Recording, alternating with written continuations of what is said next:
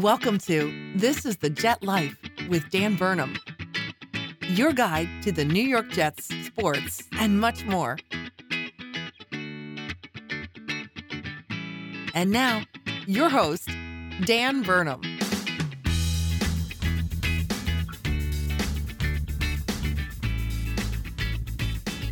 What is up, everybody, and welcome back to another episode of This is the Jet Life. I got another bi-weekly off-season podcast episode coming out here. We got a lot to get into today. We're sitting here February 2nd. We're 5 days away from the Super Bowl between the Kansas City Chiefs and the Tampa Bay Buccaneers. We're about 1 month removed from the last Jets regular season game. We're about a month and a half away from the beginning of free agency, 2.5 months away from the NFL draft, and although that seems like it's so far away, and we're kind of in this lull of Jets football, there is still so much that we got to get to, and I've actually got a pretty packed episode. It's a very informative, numbers-based kind of look at the roster. It's going to be the state of the franchise, breaking down where we're at. We're going to start talking about some coaching. We're going to go over the news and rumors, including some updates on Deshaun Watson.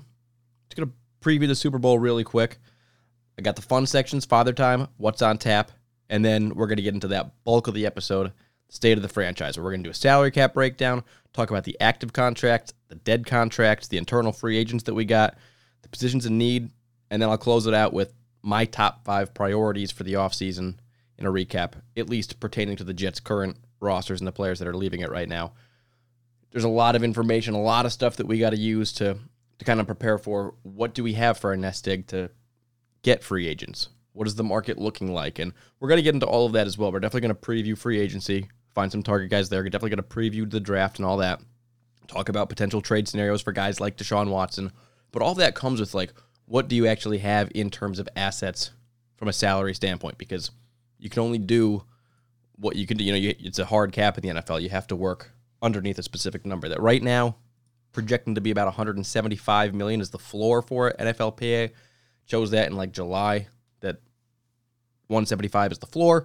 It looks like people are estimating maybe 180 right now. We're going to do all of our estimates based off of 175 million for this podcast. But yeah, let's get into it. Before we do, I always have to remind you to rate, review, subscribe to this podcast anywhere podcasts are found. It's on Apple, it's on Overcast, on Spotify. It's basically anywhere you're looking for podcasts. Podcast title, Gangrene Nation Podcast. Series title, This is the Jet Life. And then follow me on Twitter at Jets_Dan for more random Jets thoughts and content throughout the week. We are, as I mentioned, on a bi-weekly schedule, so there's a little bit less coming at you than usual. But I'm still on Twitter frequently. And let's get into this thing. Talking about the coaching finalizations. Basically, Robert Saleh was hired in. Still absolutely stoked about that. The rest of the guys have been hired around the NFL for the head coaching vacancies. And when you look around, there were a couple big names that were hired, but none of them were as flashy and as exciting as Robert Saleh. And if you look around, analysts from not even Jets people just saying, like, who nailed the coaching hiring? The Jets did. And Robert Saleh had offers from a bunch of different teams, and other teams wanted to get him in, but he chose the Jets because this is where he wanted to be, and that whole thing is just awesome. So he sets his coordinators at Mike LaFleur, who is the head coach of the Green Bay Packers, Matt LaFleur's little brother. Defensive coordinator Jeff Ulbrich, who has been around the league and worked with him in the past. Kind of a fiery guy, reminds me of a young Greg Williams. Robert Saleh said he's not going to call defensive plays himself, so Jeff Ulbrich will be doing that. And then we retain special teams coordinator Brant Boyer, a guy who had a ton of success a few years ago with Jason Myers and Andre Roberts making the Pro Bowl. It's been a little bit less flashy the last couple of years, but I still think Brant Boyer is a good coach. And one of the things about all that is when you ask people, like, is your special teams doing well? Are your numbers looking good? You have to ask yourself, did we invest in the players in that unit? Because when you invest in a guy like Jason Myers or Andre Roberts, who had been, a career return man, then it's a lot easier to find success there.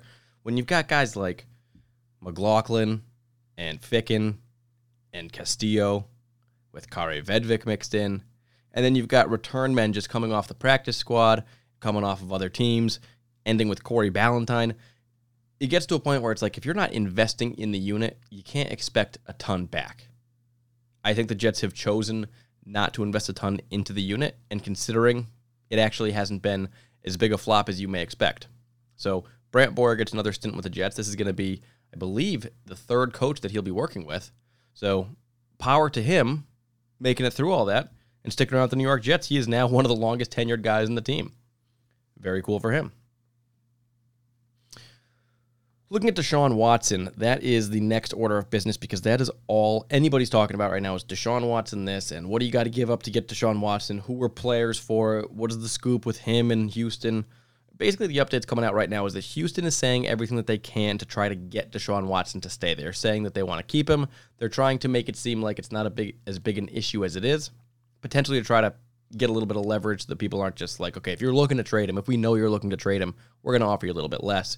If we think you're going to hold on to him, maybe we have to pry a little bit more, throw a couple bit more assets at you, try to get him. That's potentially what they're doing. But I think that when you got a guy like Deshaun Watson, who's as young as he is and as talented as he is, you do want to try to hold on to him. It just is getting to the point where it's like, is it salvageable? After what happened with DeAndre Hopkins, the way they hired their general manager and head coach without consulting him after telling him that they would consult him. Not that he has to make the decision on who the head coach is or the general manager, but for them to say, like, hey, we're going to keep you in the loop so that you can at least have, a thought that we kind of consider in this whole process since you're super important to us. They told him that, and then they go on and hire these people without even telling him, and he finds out through Twitter, and it's just like a stab in the back based off of laziness and rudeness. And when he sees that and the writing's on the wall, like we saw it with Hopkins, other Texans players are coming out saying, like, this is not a place to be. It sounds like he will be moving on. He hasn't said that he's going to hold out yet, that he's not going to play football if they don't trade him, but that stuff normally wouldn't happen this time of the year. That'll be coming up potentially. We'll see how they treat him, but expect him probably to get dealt somewhere because we're getting reports from Rappaport, from Schefter, that we've got like 15, 16, 17 teams around the league calling on Deshaun Watson. Now, when you look at the salary caps of other teams, most teams can't afford him right now. They'd have to do a lot of cap maneuvering to get him on there. But the fact that that many teams are calling, it just shows like, okay, this guy really is a pretty big asset. It's not going to be as easy as just going after a guy that, 1, 2 teams in the mix. It's like, these might not be explosive offers. People might not be offering 3, 4 first-round picks, but just call and saying, hey, what would it take, by the way? Because, we have a good quarterback right now, but we think Deshaun Watson would definitely be better. That guy, you're talking about like a top 5 quarterback in the league, and then whoever you got on your roster, dole him out elsewhere. So the Deshaun Watson thing's super interesting. One of the names that I kind of think is interesting as well is J.J. Watt. He's been mentioned. It came out that, there's senses growing within the Texans organization that J.J. Watt may have played his last snap with the Houston Texans. Now, I don't know where the growing senses are coming from, but that sounds like something that's manufactured within the organization and told to the beat writers and whatnot to make a story, to try to get fans to kind of cope with the idea that J.J. Watt, their Captain America hero down there, may not be returning. I think that it's easier to kind of do that now than just rip the Band-Aid and cause a whole mutiny of the fan base. Get people at least thinking that way.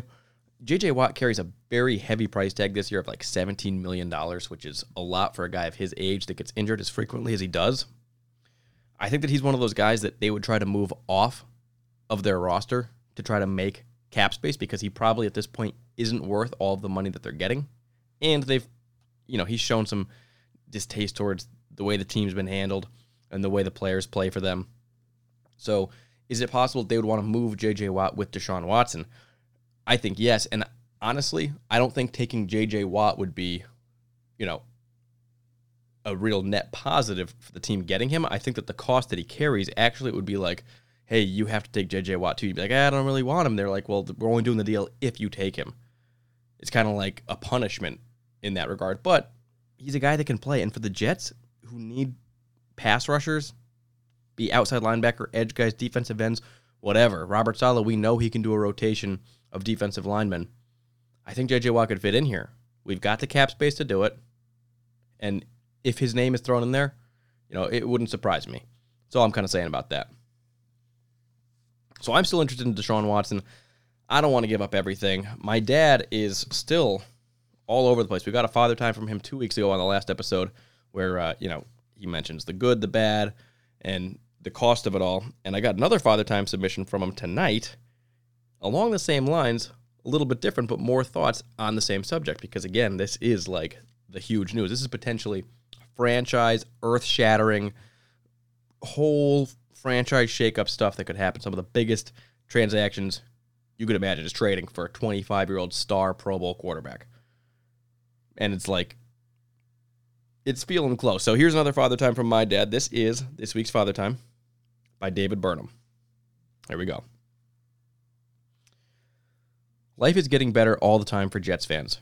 Joe Douglas hired the consensus most coveted head coaching candidate of the year. And the Jets are now a desired destination for 25-year-old Deshaun Watson, arguably a top 5 quarterback. It's uncanny how fast things can change. To be clear, I want Watson to be a Jet, but let's take a quick look at the current price tag.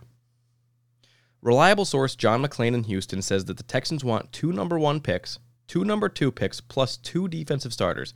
That's 4 draft picks that would be expected starters, plus 2 current defensive starters, essentially totaling 6 starters. The previous expected price was 3 first-round picks. But there is a reason for the price change. I'm reading between the lines here, and I'm saying that the Texans want a former number 1 pick that is currently playing, and that's Quinnen Williams. They might as well come out and say it. That's who they want. The Texans are basically calling Quinnen Williams that 3rd first-round pick. Mark this down. Quinnen Williams is going to be dominant in Robert Saleh's 4-3 defensive front. No more 2-gap responsibilities will make him an unstoppable force. He is the definition of a defensive foundational player for the Jets. I expect him to be an all-pro on this defense very soon. If the Texans insist on 2 number 1s, Quinnen Williams, and 2 number 2 picks, I say no. Have a nice day. There are many other good options for the Jets.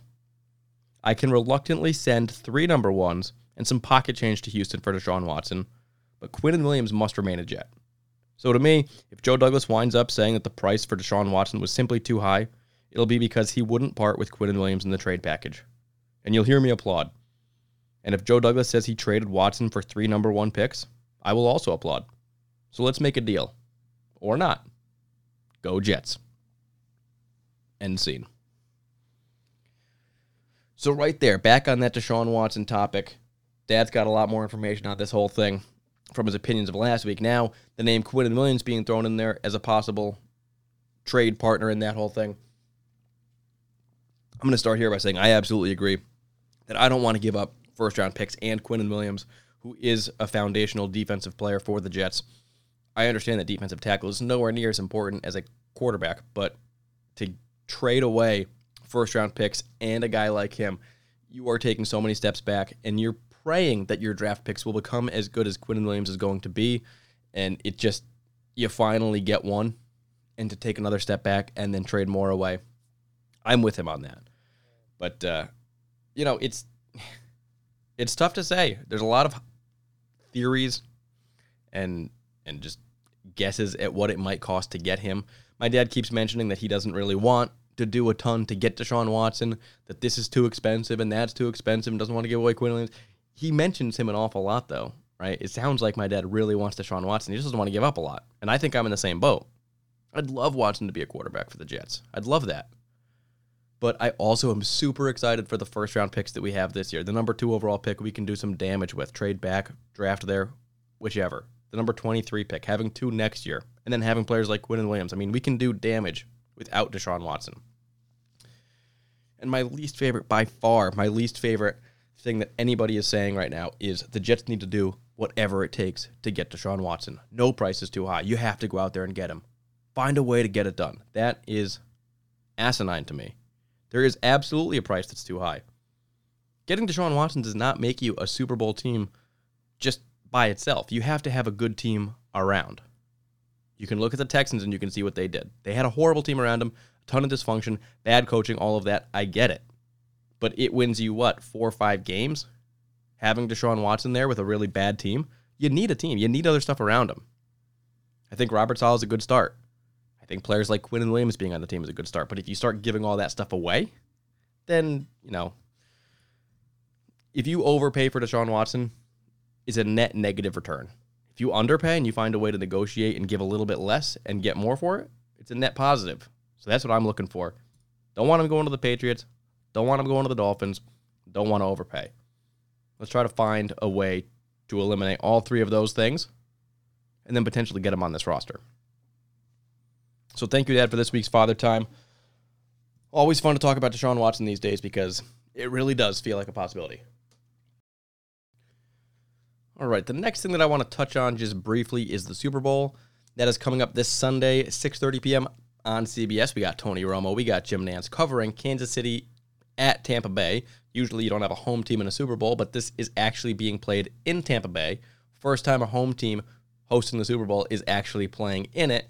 It's kind of bizarre. It definitely gives, an advantage to the Buccaneers, but it's not the end of the world.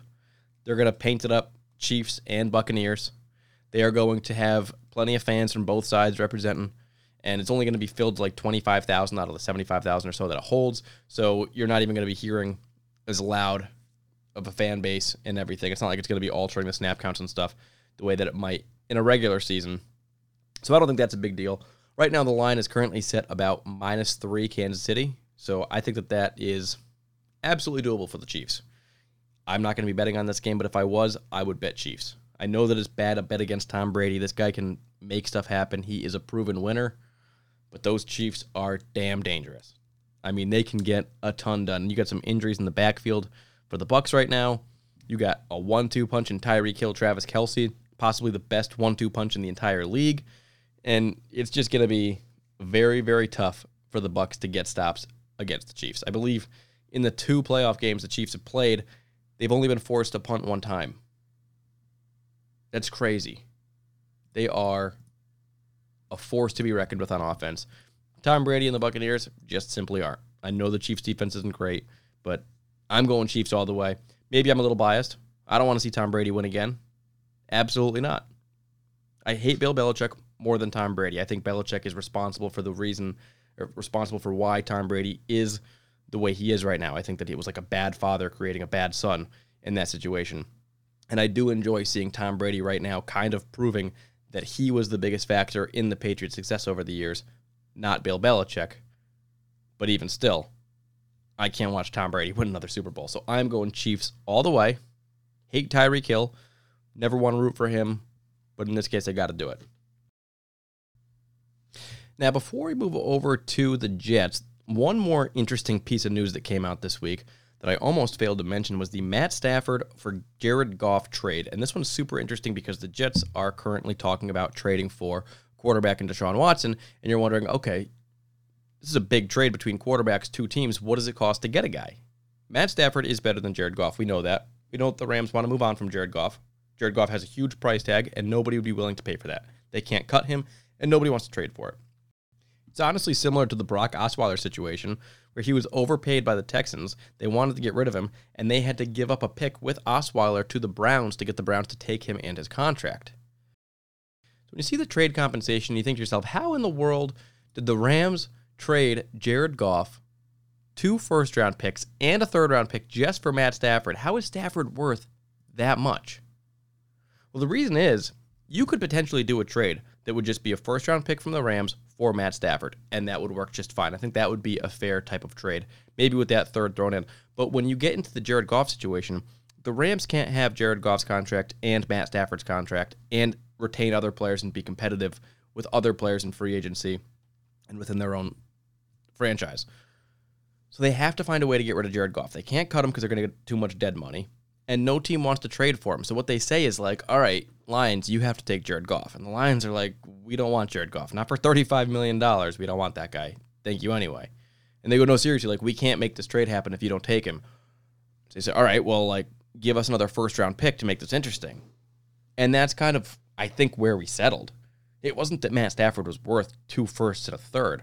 It was that getting rid of Jared Goff and having to take him on for the Lions was just like, you're sticking us with this guy. You're going to pay up.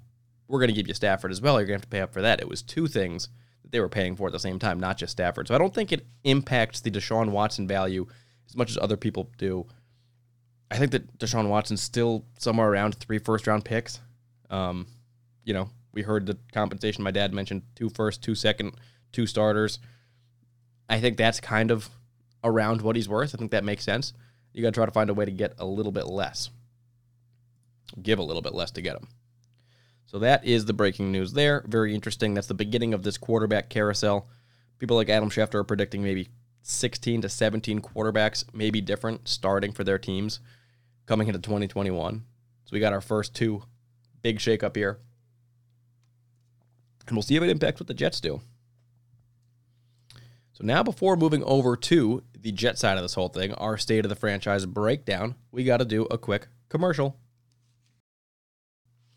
Alrighty, everybody, welcome back. We are going to get into the New York Jets and talk about the state of the franchise. We are going to be talking everything from contracts, upcoming Jets free agents, the guys that we're paying that aren't even on the team anymore, people that we could potentially cut, priorities, all of that. Tons of information coming at you.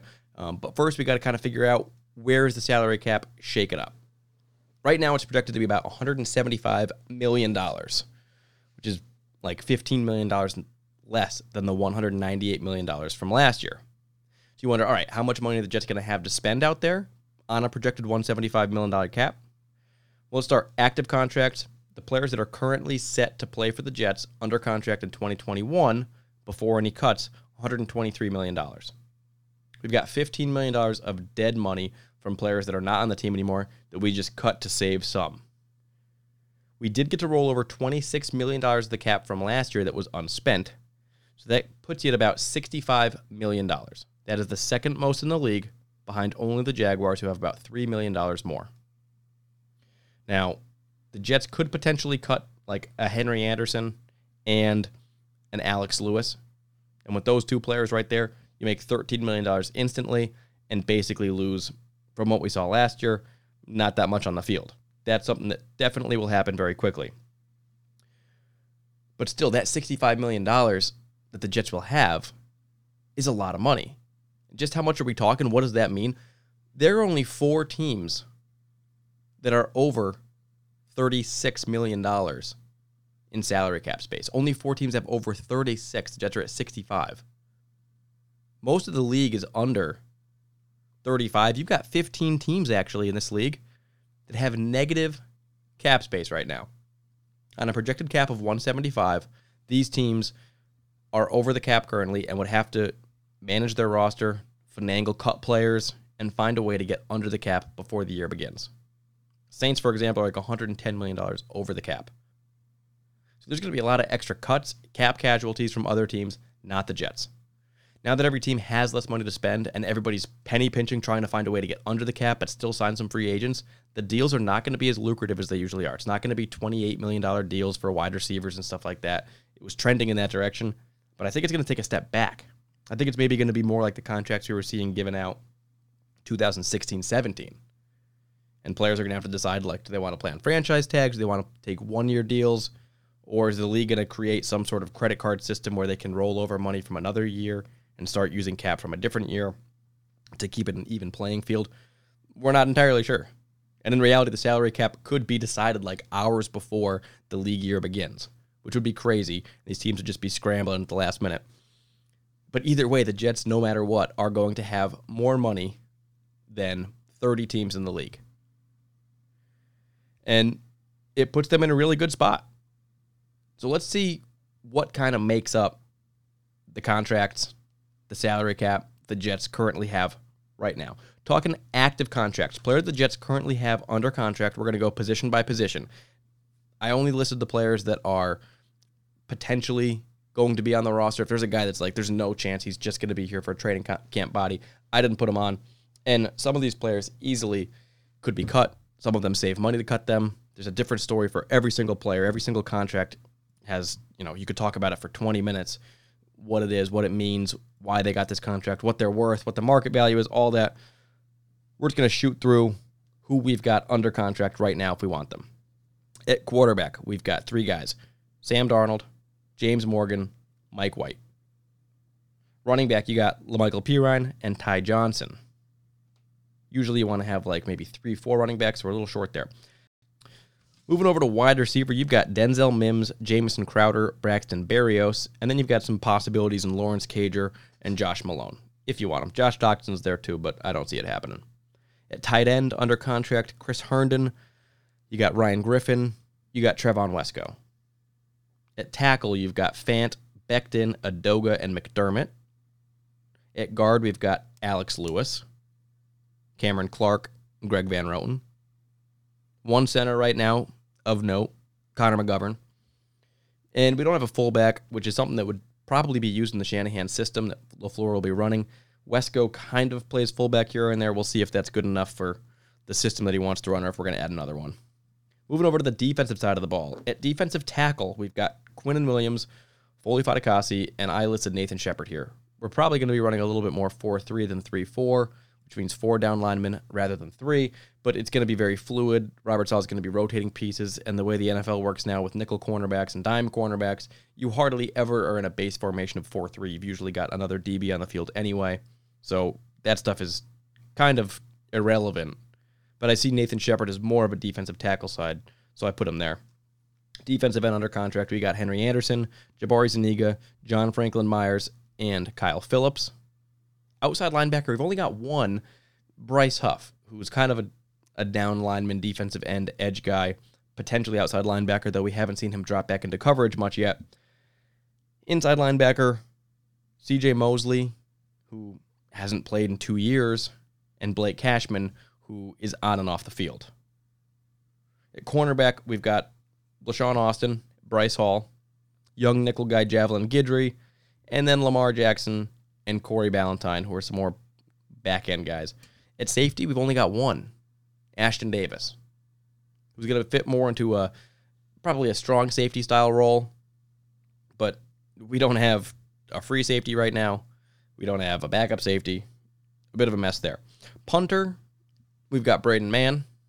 Only need one, so that's all set. At kicker, we've got 2 right now under contract, Sam Ficken and McLaughlin, which basically means we have none under contract right now. And 1 long snapper in Thomas Hennessy. Now, we've got some other guys, too, players that aren't really worth mentioning because they haven't played much for the Jets, they haven't done much in the league, and they'll be there. They'll have an opportunity in training camp and preseason, if there is a preseason, to, spread their wings and make the roster, but we're not going to count on them right now. Those are just the players, all that were listed, that are potentially going to be on the Jets. Now, 11 of those players are getting paid more than $2 million. That's it. Everybody else is making $1 million or less. The only guys in that list that are making more than $2 million, Jamison Crowder's got a cap hit this year of $11 million. Potentially something we'd want to work with. See if we can find a way to restructure and get a little bit less on that cap hit than $11 million for Jamison Crowder. Sam Darnold's got a cap hit of $9.7 million. He's another guy that if you do get a Deshaun Watson or a new quarterback, you could potentially move him elsewhere. Henry Anderson's got a cap hit of $9.5 million, but he's only got $1.3 million dead, so you could make $8 million instantly by cutting him, which will happen. George Fant, $9.3 million cap hit. He's only got $2 million of dead cap, so if you wanted to cut George Fant, if you had a better tackle that you wanted to play instead of him, you could cut him and make $7 million. I don't really see that happening because he played a pretty good season last year, and I think that Joe Douglas values offensive line and depth so much that he probably wouldn't want to get rid of him. Connor McGovern, he's making $9.3 million. We're keeping him. He's staying with that. Quinn Williams making $9 million. He's going to stay with that as well. C.J. Mosley, this one's interesting because the way that he opted out from the season, he deferred some of his salary. So he's still got $19.8 million due from the Jets that he has to get paid no matter what. But this year, in 2021, we'll only be giving him $7.5 million of that. So he'll still have $12 million dead after this year. So at this point, it doesn't make any sense to cut him. You won't find anybody that'll probably trade for him. So unless C.J. Mosley opts out again or is just injured forever, he will be back on this team. Alex Lewis, he's getting paid $6 million, 6.8 actually. And he's only getting 1.6 guaranteed there. So you cut him, you make $5 million real quick. So I expect that to happen. Mekhi Becton on his rookie deal, making $4 million. He's not going anywhere. Greg Van Roten, he's making $3.4 million. He has no dead money, so you could cut him now and make all $3.4 million back, but I don't see that happening because he played a really good guard, and again, Joe Douglas values that offensive line. Ryan Griffin, he's making $3.2 million, which is kind of high for a guy that doesn't do all that much. He's a guy that you cut him, you could save $1.5 million. I think that it probably is worth it to get rid of him and get somebody else in there.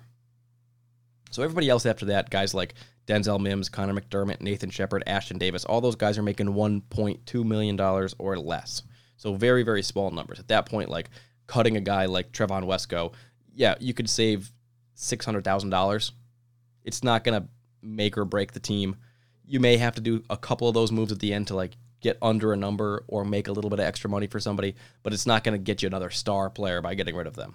The only players that really have an impact on that you could move are Jamison Crowder, Henry Anderson, George Fant, Alex Lewis, and, Greg Van Roten. That's basically it.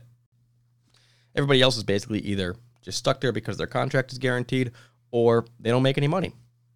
So the Jets basically will have somewhere around $80 million, $83 million probably in salary cap space to spend in free agency, and you have to pay for your draft players as well. We would have more money. We've got 3 guys that are getting paid this year, big money, that are not playing for the Jets and haven't played. Trumaine Johnson in 2021 is going to cost $8 million in 2021. This guy hasn't played for the team in over a year. This is a friendly reminder of what a bad contract can do to a team. $8 million in 2021 we will be paying Trumaine Johnson. Le'Veon Bell will be getting paid in 2021, $4 million. And Quincy Enunwa will be getting $3.6 million from the Jets for not doing a darn thing. And that's what big contracts that don't live out the entirety of their life do. If you have a guy and you give him 5 years and $70 million and you, after 2 years, realize that you don't want him anymore, you can get absolutely screwed. And the Jets luckily have enough money elsewhere because they don't have any big contracts really across the entire team. When you're looking at it, the highest paid player is $11 million. Like, yeah, they got a lot of money and they got a lot of wiggle room, so it's not the end of the world. But it would be nice to have that $15 million if a guy like Mike Maccagnan didn't go out there and get a Le'Veon Bell, a Trumaine Johnson, or pay for a Quincy Enunwa. All of those guys were iffy, right? Quincy had injury concerns. Le'Veon hadn't played in a year and a half, and Trumaine Johnson was changing systems and was an up-and-down cornerback to begin with. When you're paying big money for a guy, you want to make sure that you're paying for something that is pretty close to guaranteed. Don't, this would be really exciting to have Le'Veon Bell. And at the time, I was caught up in it too. But it comes back to bite you. Get a sure thing. A guy that was doing something in a similar system, healthy, the year before, playing, trending upwards, not down. That's what you're looking for if you're going to get a big contract.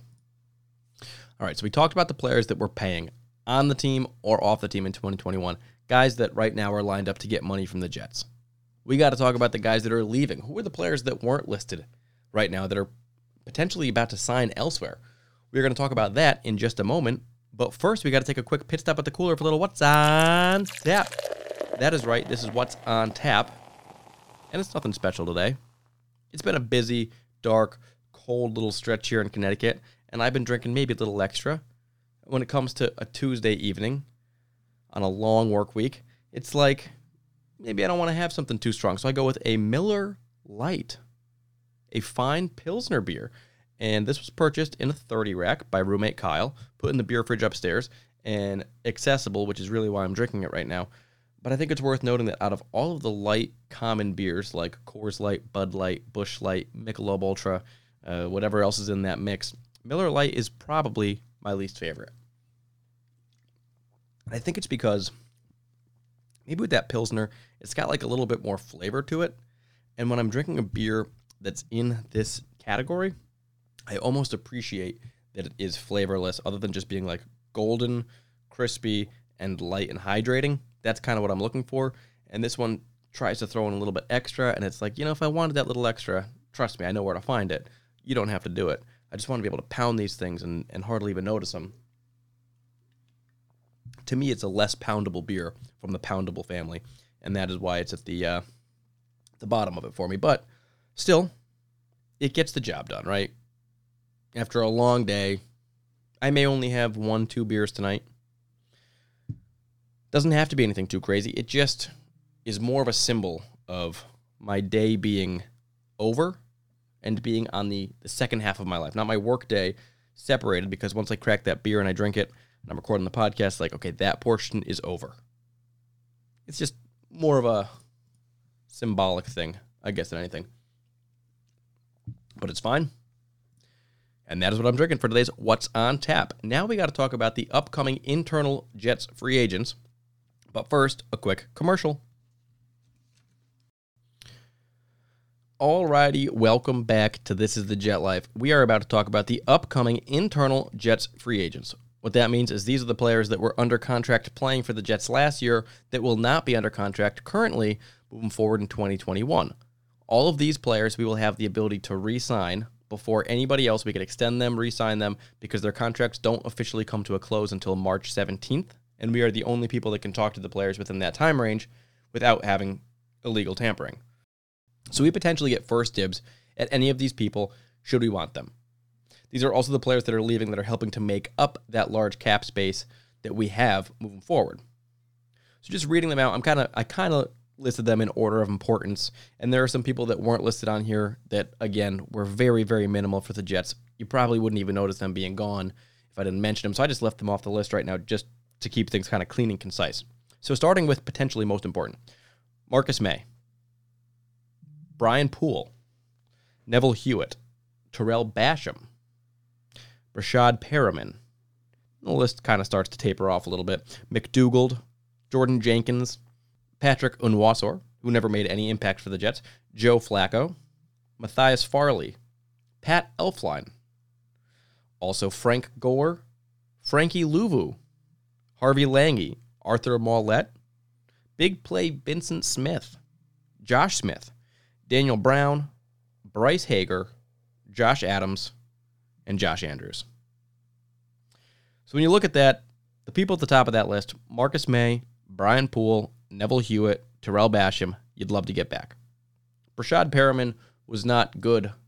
He isn't a great wide receiver because he's not clean, he's not crisp, he doesn't catch the ball every time he gets injured as well. But he is fast, and he did make plays here and there. If you can get him on a cheap deal and you have issues finding a wide receiver elsewhere, he could potentially make sense. Then when you got guys like Bradley McDougald, who was part of that Jamal Adams trade package and was supposed to be able to start at safety, got injured and didn't even play that well when he did, you may be looking to move away from him. Jordan Jenkins, a guy that was potentially going to have a better season, get some sacks, had a bad year, trending down for sure. And Wasser didn't play like we mentioned. Flacco, a fine backup if you wanted to bring him back, depending on who you have starting, but that's all up in the air. Matthias Farley, a special teamer, but starting to get a little bit older. Doesn't play a ton of safety either. Pat Elflein, a left guard who I think was better than Alex Lewis, but still ranked on the lower half of left guards in the league. Frank Gore, a guy I absolutely do not need to see carry another ball in a Jets uniform ever again. Frankie Louvu I'd like to get back. I think that he's a pretty good young player from the edge. We don't have a lot going on there, especially. You heard the list before. It's like Bryce Huff right now at outside linebacker, so potentially get him back.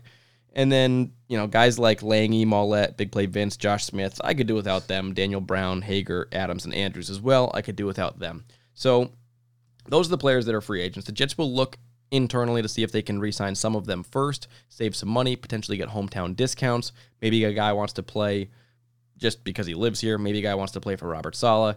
And hopefully you can get some of these players for less money than they would cost on the open market. After that, we are going to have to replace anybody that leaves here with another player through the draft or free agency. Now, free agency will dictate what happens in the draft. That's why they have free agency first, because you shouldn't be building your team based off of players who have never played in the NFL. You should be basing it off of veterans and people who have been around the block a little bit. So you do free agency first in March, you fill a bunch of holes, and then depending on what you have left over, hopefully a lot of backup roles, maybe a few starters, you look for those positions in the draft. But again, everybody always says you want to focus on best player available if you really want to have a good draft board, not go for positions in need and reach for a guy.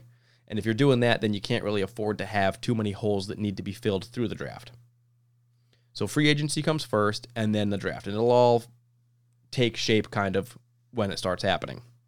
But the positions of need that we really have to focus on fixing, starting with the offense, we got quarterback, because we don't have Joe Flacco there. Right now, it's Sam Darnold, who was spotty at best last year. I think he's still got plenty in the tank. I think that the last 2 years of Adam Gase aren't even fair for evaluation for him. But still, behind him is Mike White and rookie James Morgan, who never played. Neither one of them. I mean, I don't trust those guys as the backups. And even if you keep Sam Darnold, you still probably have to bring in a Flacco type of guy there. You got running back. You've got LaMichael Pirine, who I do not think is capable of being a starting running back in the league. And then Ty Johnson, who is actually a pretty good, third down back, scat back, and deserves to be on the roster, I think. But you still need to bring in another guy, and hopefully it's a powerful, strong workhorse. Somebody that can really, really tote the rock and get extra yardage. Big playability, that'd be awesome too. Wide receivers. When you look at that room, you've got Mims, Crowder, and Berrios. They seem all but locked up. But losing Perriman, you're kind of like in that situation where it's like, all right, do we really want to move up Cager and Josh Malone, who are under contract right now, or do we want to try to attack this in free agency and the draft, both of which are actually stacked this year? Center/guard I put because McGovern can switch to guard, actually played some of his best offensive line football at guard with the Broncos, played center for us. But we kind of need to replace, we're going to be cutting Alex Lewis. We don't have Elflein. We don't have Andrews. We're going to have to find another guy who can fit in there. Cameron Clark was our rookie drafted last year, but he never played for us. So we don't know just how good he's going to be. We have to have somebody starting at left guard, hopefully somebody really good. I would love that left side of the line to be absolutely dominant. You potentially could slide McGovern over to guard and then sign a really good center. It's another option. And then I think fullback because I don't think Trevon Wesco is going to cut it in this LaFleur system, and I think LaFleur is going to want a fullback. Moving over to the defense, we mentioned we got one outside linebacker right now in Bryce Huff. We need another guy there. We don't know exactly how they're going to utilize outside linebackers versus edge versus down linemen, but we know that it can't just be undrafted rookie Bryce Huff. So that's going to be a huge important position to get. Inside linebacker, the only two right now are Blake Cashman and CJ Mosley, both of whom never play. So we need to get somebody back there. Neville Hewitt comes to mind, but still would need to get more as well.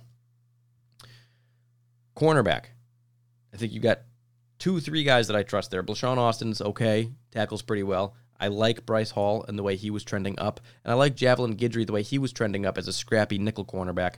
Not sure if really any of them are set right now to be good day one starters that I trust completely. You need to bring in some more competition to that room. Safety, of course. It's only Ashton Davis right now.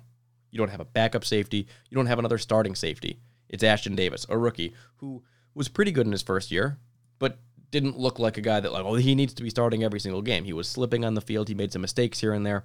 We need potentially 2 safeties, and Marcus May comes to mind.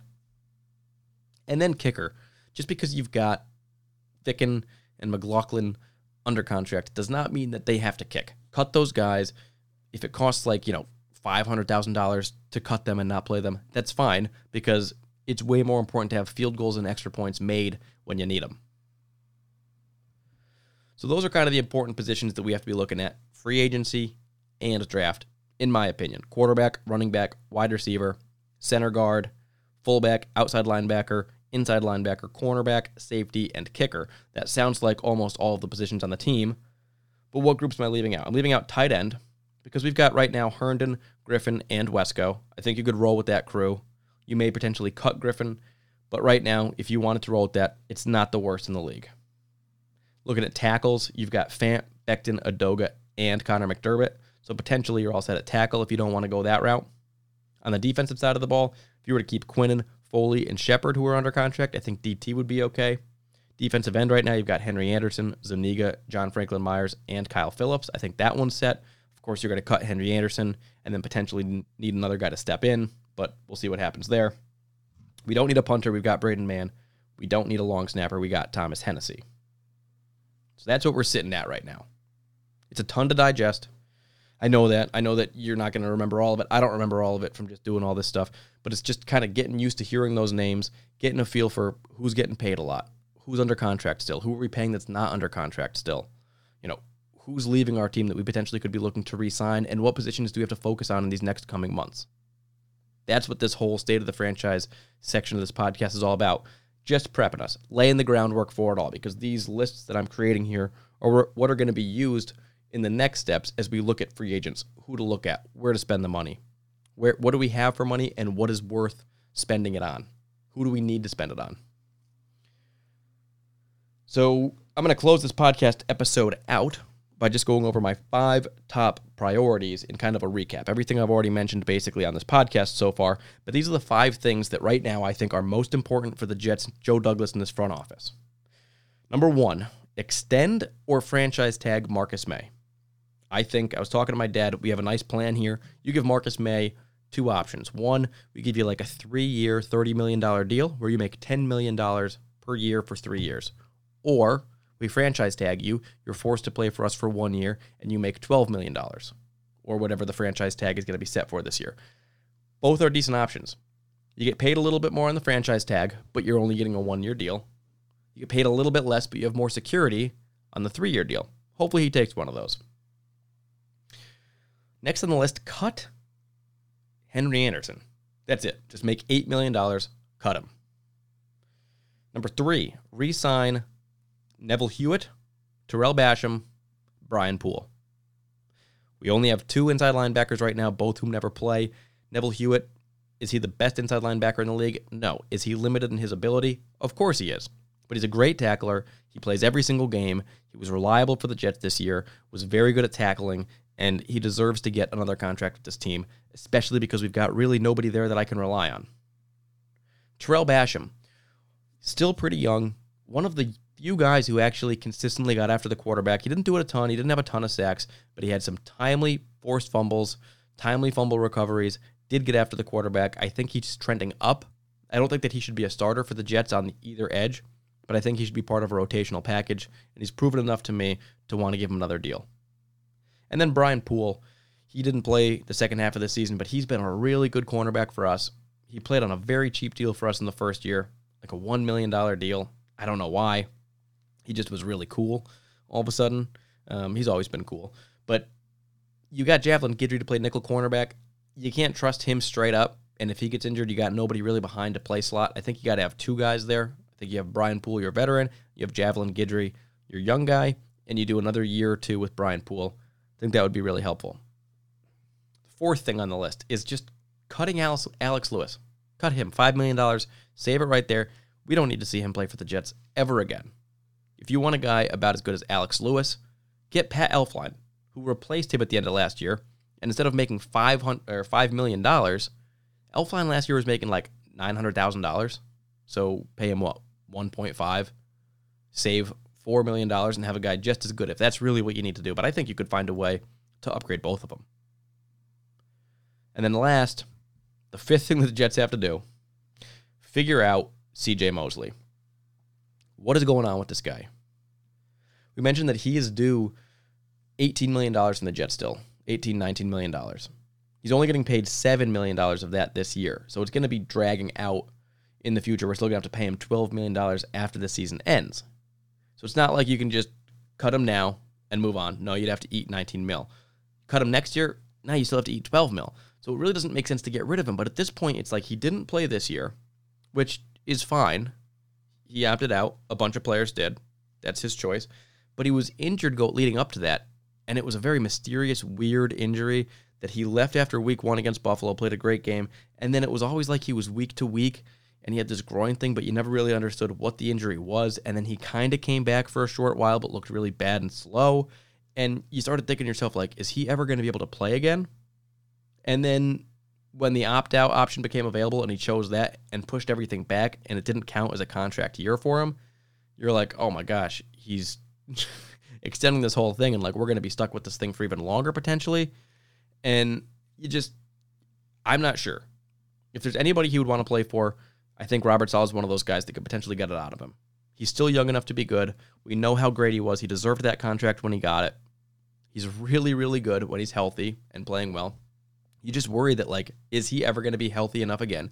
And if he's not, is he potentially going to try to milk this for as much as he can and just keep getting money out of the Jets? I don't want to insinuate anything. I don't know what's going on. Those are conversations for Robert Saleh and Joe Douglas to have, but that's what I'm saying. You got to figure out C.J. Mosley. Figure out what his end goal is here. Is he trying to get back on the field and play, 500 snaps a year for the next 3-4 years? Or is he kind of like, I'm not sure where I'm at? Is he looking to play this year coming up? We got to figure that out because so much money is tied up in him and it's been deferred back for even longer, and we can't get rid of him even if we wanted to. So Yeah, CJ Mosley's going to be a big one. And if he plays and he's healthy and he's back close to what he was, that would be best case scenario because he's already under contract.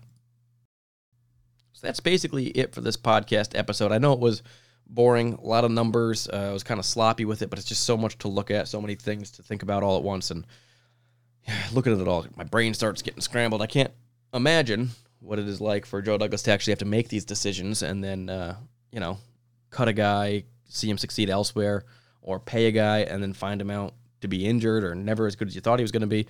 It's a stressful thing. It causes people to lose jobs. It's the reason that teams do or don't win Super Bowls, make the playoffs, all of that. But that's where the money's made, and that's kind of what you got to do. We're going to do our best on this podcast to kind of keep forecasting, taking a look. I think in the upcoming episodes, we're going to do a free agency preview for sure, looking at some of those positions. Maybe we'll split it up over the next 4 weeks, doing it every 2 weeks. Maybe we'll split it up offense and defense. But the free agent market's going to change because so many teams have cap issues right now, and they're going to have to find a way to get under the cap. We don't even know what the cap is right now because it's going to take until like March 16th perhaps to even find out. So it's a ton of stuff up in the air. Deshaun Watson's name keeps getting mentioned. It's an exciting time to be a Jets fan because we got a good coach, a lot of money, and good draft picks, and a great young promising quarterback says that he wants to play for us. And we're like, well, we'll decide if we want to make it happen or if we have too many assets that we want to keep. It's kind of a cool time. Unfortunately, we have to watch Tom Brady in the Super Bowl this upcoming weekend, but we'll get through that. We'll start focusing on 2021 even harder, and plenty of good football to come for the Jets. So that's all I got for you. Thank you for joining me. I'm Dan Burnham, and this is The Jet Life.